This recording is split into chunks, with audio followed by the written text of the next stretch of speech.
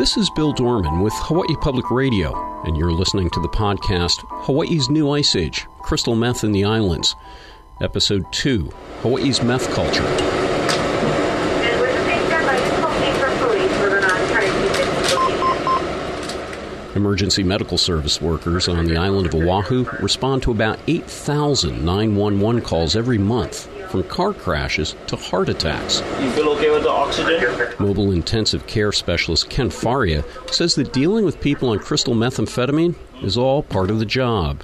The crystal meth doesn't really pose a factor to us until they become really toxic with it and the extreme agitation, and that's when we come in. And of course, those ones are safety issues. You know, these guys can snap on you. You know, they usually come with some kind of behavior already, and then you add crystal meth on board, and now it's accelerated extremely. Yeah. Ken says that happens a lot. We get tons of those. We got so much that we have our standing orders for extreme agitation, where we can sedate them. Sedate them with 10 milligrams of Versed, strong enough to be classified as a controlled substance. EMS crews carry a fast-acting nasal form of the sedative, spraying 5 milligrams up each nostril. Those working on the streets with Hawaii's homeless carry caution rather than sedatives. This is a totally violent crowd. Yeah, this is a drug population. Justin Phillips is the homeless outreach field manager for the Institute for Human Services, talking here with HPR reporter Molly Solomon. How bad is the meth problem? Meth is horrible out here. Yeah? Meth is... How do you know they're on meth? I mean... we can only guess. They don't sign up and say, hey, I'm on meth. But usually they're agitated.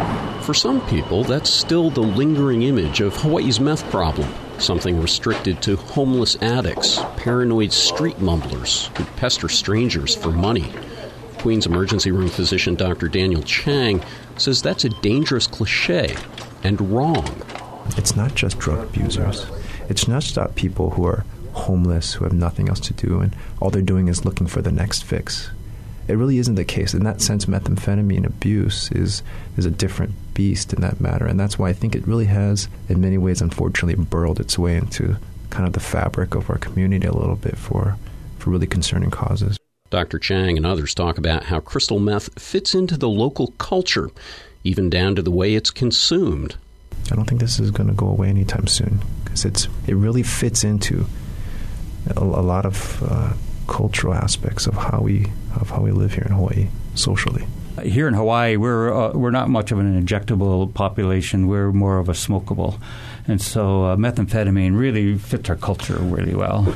That's Alan Johnson, CEO of the recovery center Hinamauka on the windward coast of Oahu.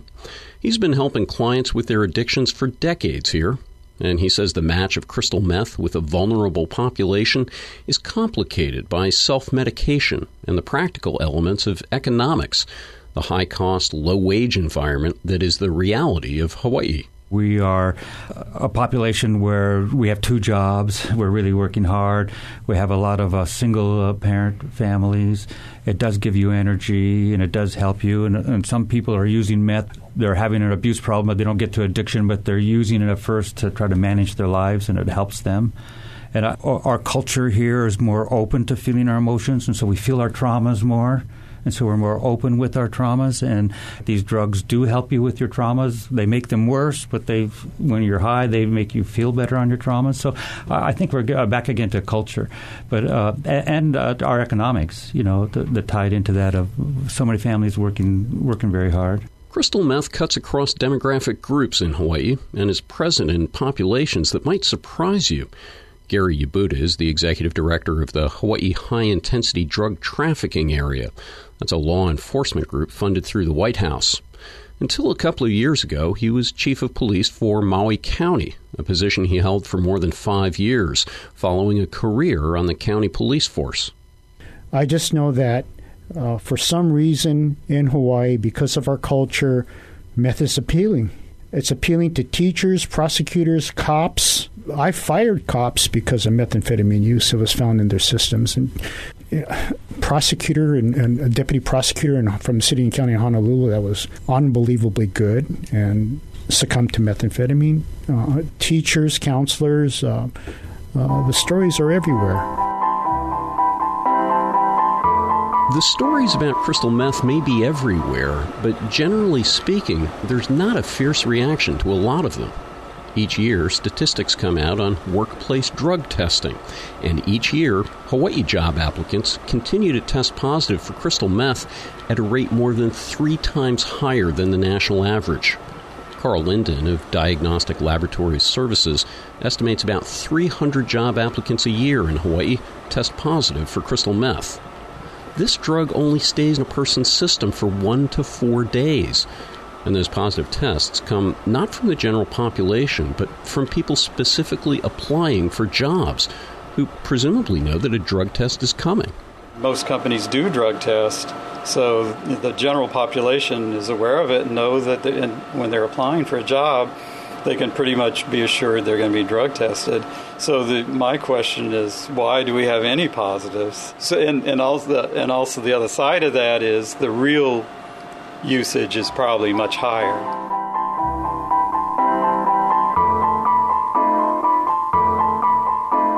High demand for methamphetamine requires a consistent supply. Once upon a time, back in the 1980s, Hawaii's main meth suppliers were in Asia. For a while, meth houses produced local product, sometimes from scratch, sometimes from a powdered form. But the economics have shifted. And when it comes to the methamphetamine business, the Mexican drug cartels have become the multinational corporations, working with economies of scale. Again, Gary Yabuta of the Hawaii High-Intensity Drug Trafficking Area. Methamphetamine is so cheap now because it comes straight from Mexico, and the product is 95% to 99% pure. So the clandestine labs to manufacture methamphetamine in Hawaii is pretty much null now. You don't need to because the availability of methamphetamine coming from Mexico.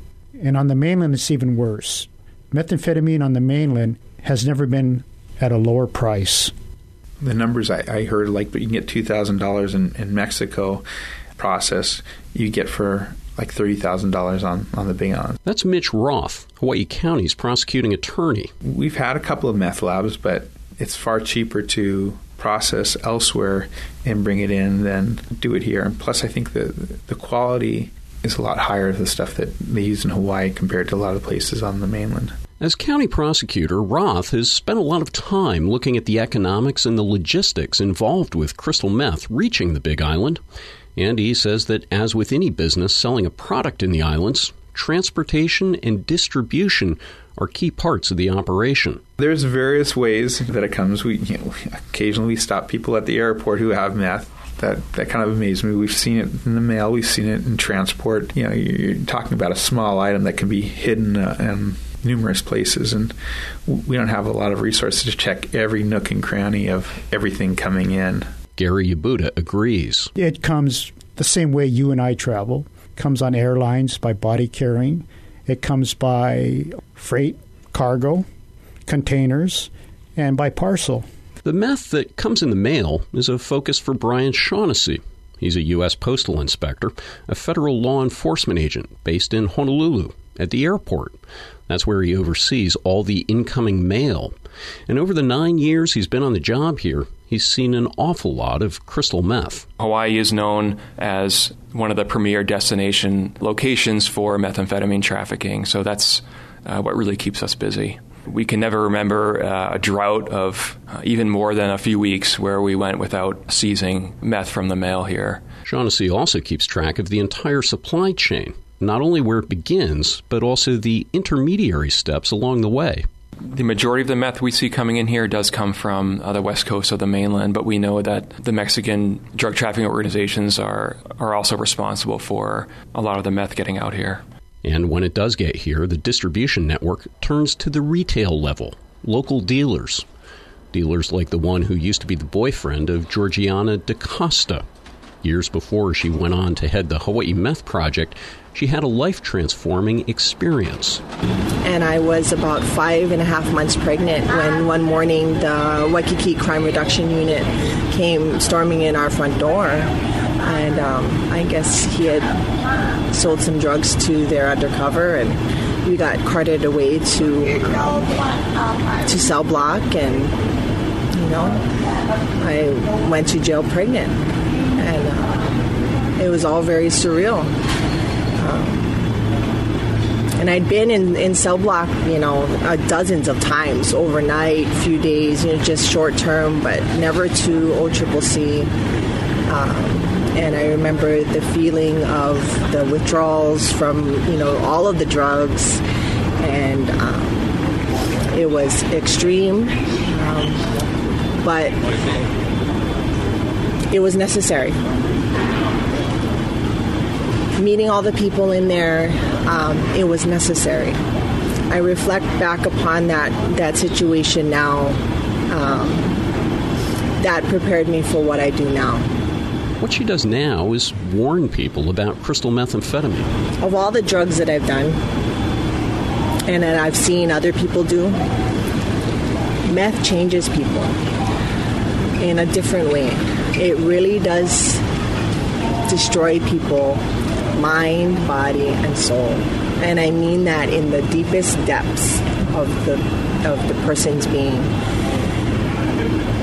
I've seen parents destroy their children, and people destroy themselves in just horrible, horrible ways. And no other drug does that.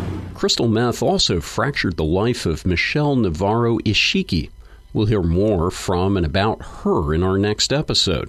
But when HPR reporter Noe Tanigawa spoke with her and some other former users, Michelle rejected an idea that you sometimes hear from those who work in recovery. Somebody said, unless you know that person has hit their rock bottom. No such thing.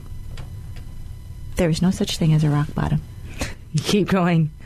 It's a black hole. It's all bottom. Yeah. It's all bottom. Yep. Yeah. That's such a farce.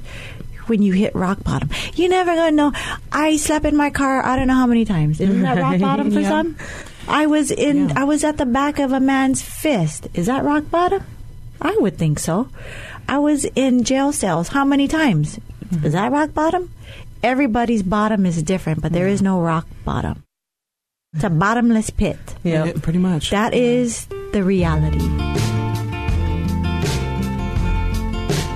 Primary reporting for this project was done by Noe Tanigawa and Molly Solomon of Hawaii Public Radio. Further reporting was done by Wayne Yoshioka of Hawaii Public Radio and Nick Gruby and Eric Pape of Honolulu Civil Beat. Dave Lawrence did the audio editing. Jason Taglianetti did further technical work. Thanks also to Patty Epler and Bob Ortega of Civil Beat and everyone who spoke with us on microphone and off. I'm Bill Dorman, the writer and executive producer. Join us for our next episode, Living the Meth Life. We'll hear more from Michelle Navarro Ishiki and other former users. There's always a thing that happens in each person's life that really triggers them to go for that pipe, even though they know better. You know it's not good, but then there's that thing that really hits you as a person that you just feel like you cannot handle, so you use. I remember going into the kitchen, grabbing a knife, and going upstairs to my room. And I closed myself in my closet, just thinking that I'm done. I cannot do this anymore. I cannot be this person that I am. I don't want to feel this way anymore. Hawaii's New Ice Age, Crystal Meth in the Islands, was produced by Hawaii Public Radio with help from Honolulu Civil Beat. Find out more at hawaiipublicradio.org and civilbeat.com.